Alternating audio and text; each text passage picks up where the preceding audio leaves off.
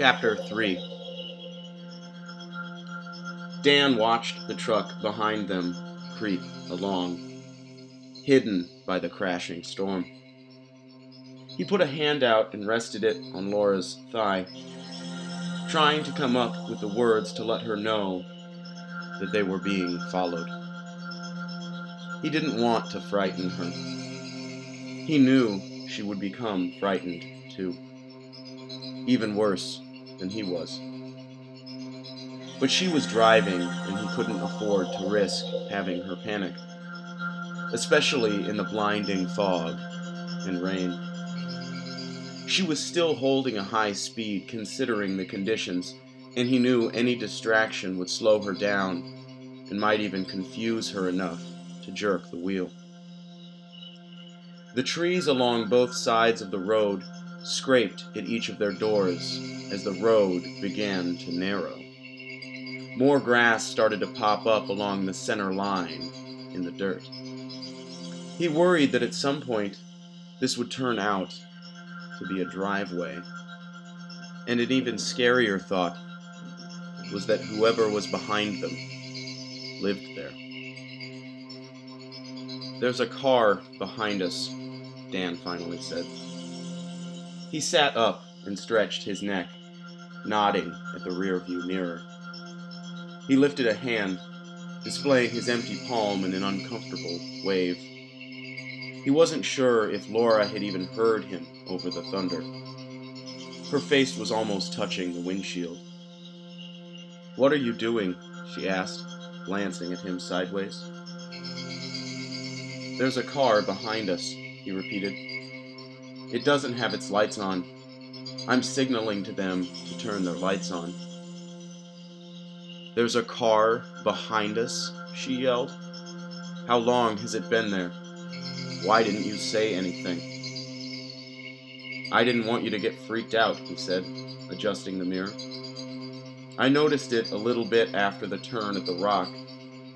It's pretty close behind us." "I don't want to talk about that rock ever again," Laura said. "Do you think it's following us?" "I can't tell. I mean, this is a single-lane road. It could just be stuck behind us. I can't see into it from here. All I can see is the roof and hood. It's a truck. Can you see it?" "I don't want to look," she said. "You look." "I am looking. Should we stop?" "In the woods?" she shrieked. "Are you crazy? I'm not stopping in the woods to talk to some stranger. Look at this storm.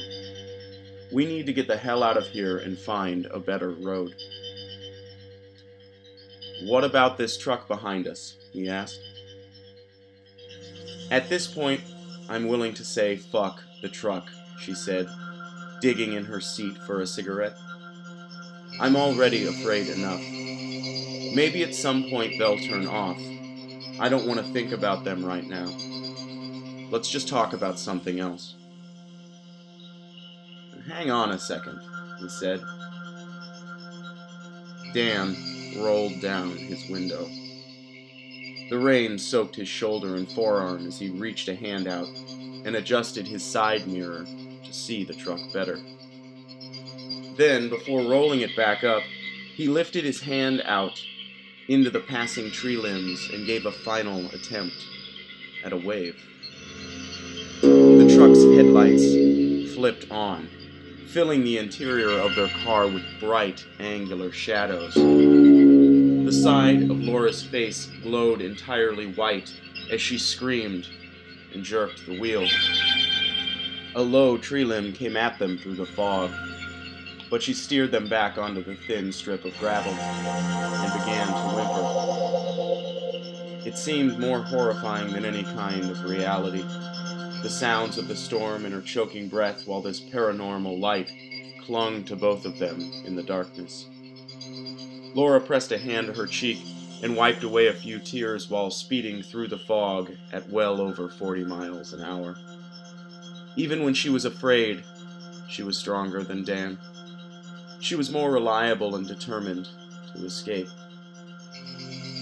Dan let out a defeated sigh and waited for her to say something, but before she got out the words, the shadows around them quickly shifted to the right and then disappeared. Dan looked into the mirror. The truck behind them had turned off and was headed down a path into the woods. The storm was so thick that all he could see were two headlight beams sliding down the hillside like a pair of skis. After only a second, they were out of sight entirely. The rain bounced heavily on the roof and hood of Laura's car as they plowed through a rising flood line along the forest floor. He could hear the water rising to the wheels and splashing beneath them. And just as the sound of water beating at them from every direction grew louder and louder until he thought it would shatter the windows, the sky broke open and the rain stopped. Dan had been clenching his eyes shut. Suddenly, it was quiet. Very quiet. Except for the sound of the road, which had changed to something much more level and smooth. He opened his eyes. The moon was glowing golden in front of them and rising from the horizon like the sun with a muted shimmer of bronze, lit by something else far away. His pulse thumped in his ears. He wondered what part of it, if not all of it, he had imagined. The fog was gone. The trees were all at a distance to either side now, past a wide shoulder of gravel and down a deep, sloping ravine. The woods were now far behind them as they rode along a two-lane highway ridge. As the car topped a hill, they both let out a sigh of relief. To the right was a simple green sign that read, Centerville 2. They had found a highway, and they were apparently only 2 miles from a town. A town with a name that made it sound like they hadn't actually driven to the outer reaches of a state line, but were in fact in its direct center. The next sign was even richer with promise. It was large and blue, with advertisements for fast food chains and a list pointing to the right. Gas, exit 212A. Lodging, exit 212B. Centerville, next 2 exits. Neither of them could speak. Dan was worried that he had been sleeping and dreamed the whole thing, the storm, the truck, the flood.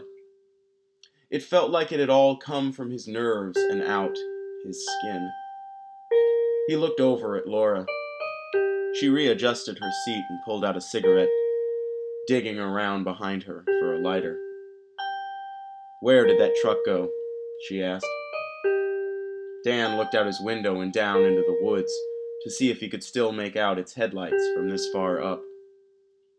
But they had disappeared. "They took a right back in those trees," he said. "Right after they turned on their lights."